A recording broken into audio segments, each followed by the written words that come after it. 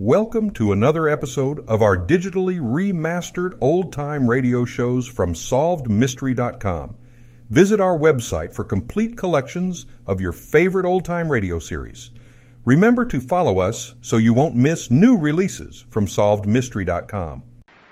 The story of Frank W. Woolworth, captain at the helm of that great industry, the 5 and 10 cent store, is the most typical example in American history of the persistence, foresight, and courage which have been the characteristics of America's financial giants. Born at Rodman, New York, in poverty, he amassed a fortune and a reputation unique even among the greatest captains of industry. 5 cents, please. A fortune built on nickels and dimes and one man's imagination and ability. How did he do it? Listen. How old are you, Woolworth? Well, 21, Mr. Augsburg. Ever had any experience in clerking? No, sir. I've never had a chance to, but I believe I could. Daniel McNeil sent you over from Great Bend, New York, didn't he? Yes, sir. You live there? Just outside of there, sir, on a farm. Well, why'd you leave the farm? Well, you see, we're kind of poor, and since my brother is old enough now to help with the work, that only makes me one more to feed. Well, you've no experience. You're only a greenhorn. We need men who know the business. Oh, I only wish you'd give me a chance, sir. I've always wanted to be a clerk. I think I could do it. All I want is an opportunity. How old did you say you were? 21, Mr. Moore. Well, there's no opening right now, Woolworth. We might arrange it this way. We'll let you work here without salary for a year till you learn the business. Then we'll put you on steady. How does that strike you? Well, I'll have to have room and board, and that would take $3.50 a week. Well, you think it over. Then now, you listen, Mr. Moore. If you let me work here for 3 months for nothing, and then pay me $3.50 a week for the rest of the year, I'll be glad of the opportunity of working for you. Oh, it's preposterous. Impossible. I'm not so sure, Augsburg. I like his spirit. Yes, Woolworth, that can be arranged. You start tomorrow.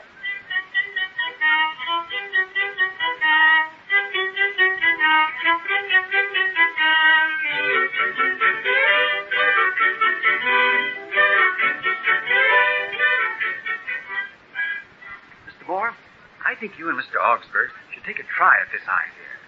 Why, we could have those nickel sales every week and do very well with them.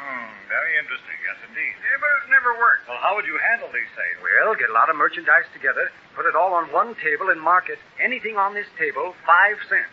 Why, the crowds would flock in. Why don't you try it? Well, maybe we will. I tried during the fair. How do you like that, Frank? Well, I think it's a wonderful idea, sir. This is where we really start something. Yes, sir, Mr. Moore, it's a great idea.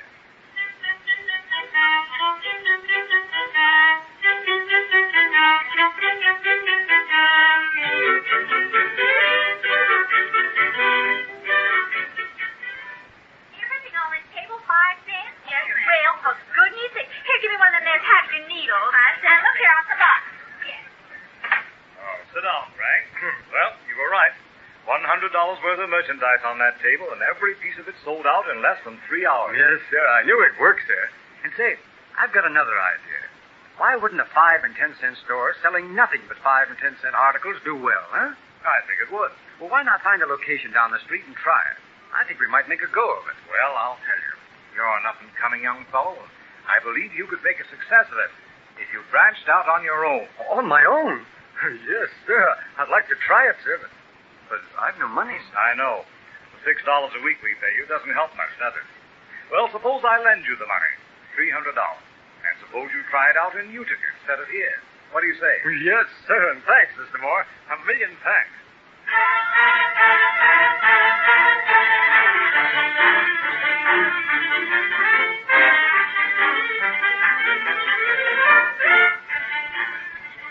3 months later. Well, I failed, Mr. Moore. I guess I was wrong. I had faith in myself, but I failed. Not yet, Frank. Let's try again. Let's try in Lancaster this time and see what our luck is there. 6 months later. We're showing a profit, Mr. Moore, and I've cleared enough to try another store in Harrisburg. 3 months later. Well, the Harrisburg store has done well, Mr. Moore. I'm going to try again in Scranton and let my brother handle the store. If he's interested, he'll make a greater effort. You know, you put someone who is personally interested in making a going concern of the business in charge, and it's bound to succeed. It's a great idea. We will open the store in Reading.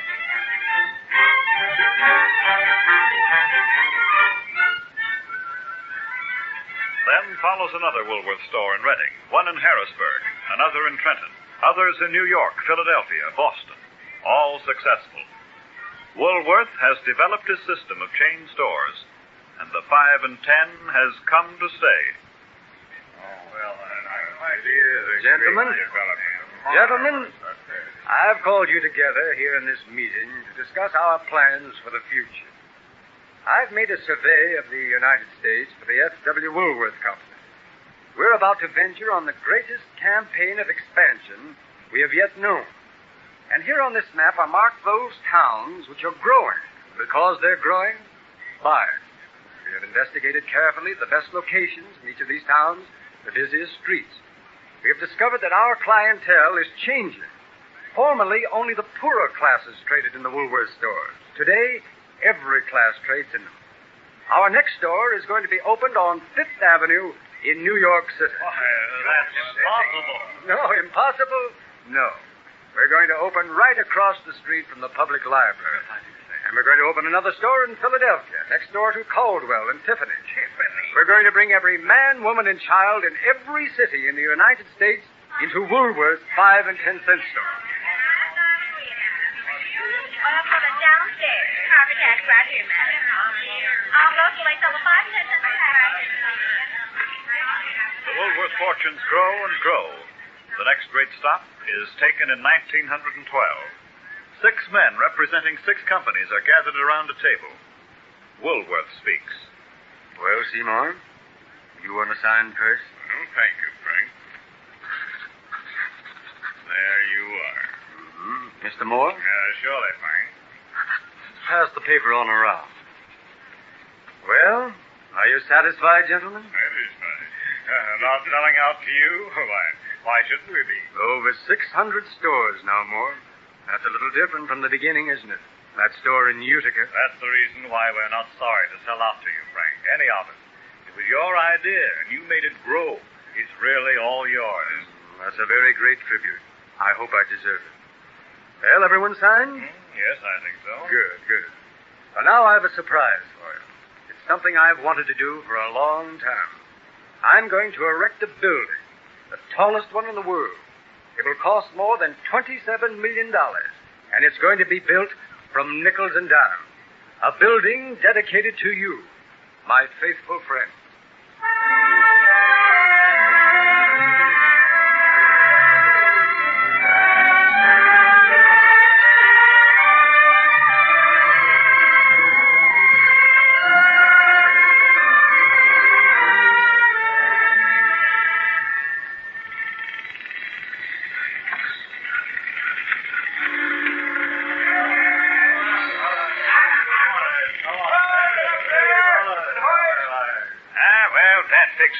But keep your heater going. Hey, what's the idea? You got one more rivet to go, pal. Do you think I've forgotten my job? Ain't you heard about the ceremony? The governor's coming up to watch the last rivet go in. Hey, give him the signal. Well, what's going on? Don't I get to heat the last rivet? Oh, sure you does, and I'm doing the rivet. But the big mugs want to be on hand. They're having a flag race. The last goiler on the tallest building in the world. That's something to tell your kids about. Gee, you said it. I never thought of that. A safe fate. You ever think what the Woolworth building's made of? Sure I thought. Steel and stone and rivets. Ah, you're wrong. It's nickels and dimes. That's what it's made of. Say, that's right, yeah. You're a smart one, Tim, even if you're only a rivet eater. Sure. Now look at those guys. There goes your hand. Hey, look. There goes one of their high silk hats. Hey, I bet it'll land in Central Park.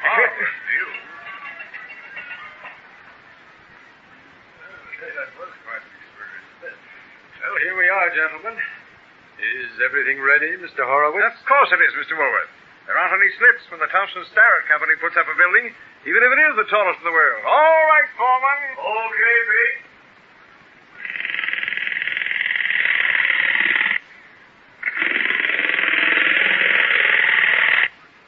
There she is, Governor. I'd like to shake your hand. You're the man who finished the job for us. Oh, thanks, Mr. Woolworth. Murphy's my name. My partner'd like to shake hands with you, too. He done the heating. Tim, meet Mr. Woolworth. Glad to know you, Miss Woolworth. Glad to know you. Shall we hoist the flag, Mr. Woolworth? Yes. And if you don't mind, I'd like to pull the rope.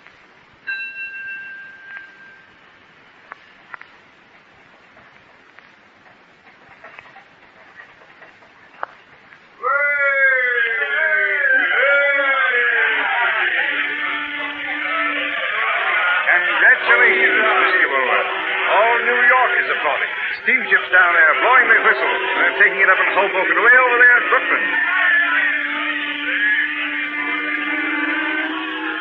What a tribute, Frank. What a thrill. Well, boys, there aren't many sights like this one. Look at all that. The whole of New York spread out before us. My dream has finally come true. We're atop the tallest building in the world. Frank, it's almost sublime. Sublime fiddlesticks. It's the best advertisement we ever had. It's more than that, Frank. It's more than just the achievement of one man or one group of men. It's a signpost on the road to the future. It's a beacon for men to follow. It's a cathedral of commerce. I guess I'm going sentimental. Well, that's about the finest thing anyone has ever said to me, Mo. Thank you. It's been a long time, but we've come a long way. Yes, we have. And now, what are your plans for the future? Do you remember years ago when I said we'd put a store in every city in the United States? Indeed, I do. Well, I hope sometime in the not-too-distant future to put a 5 and 10 in every civilized town in the world. Big toast and 4 mile down at 5 cents, please. 10 cents. Thank you.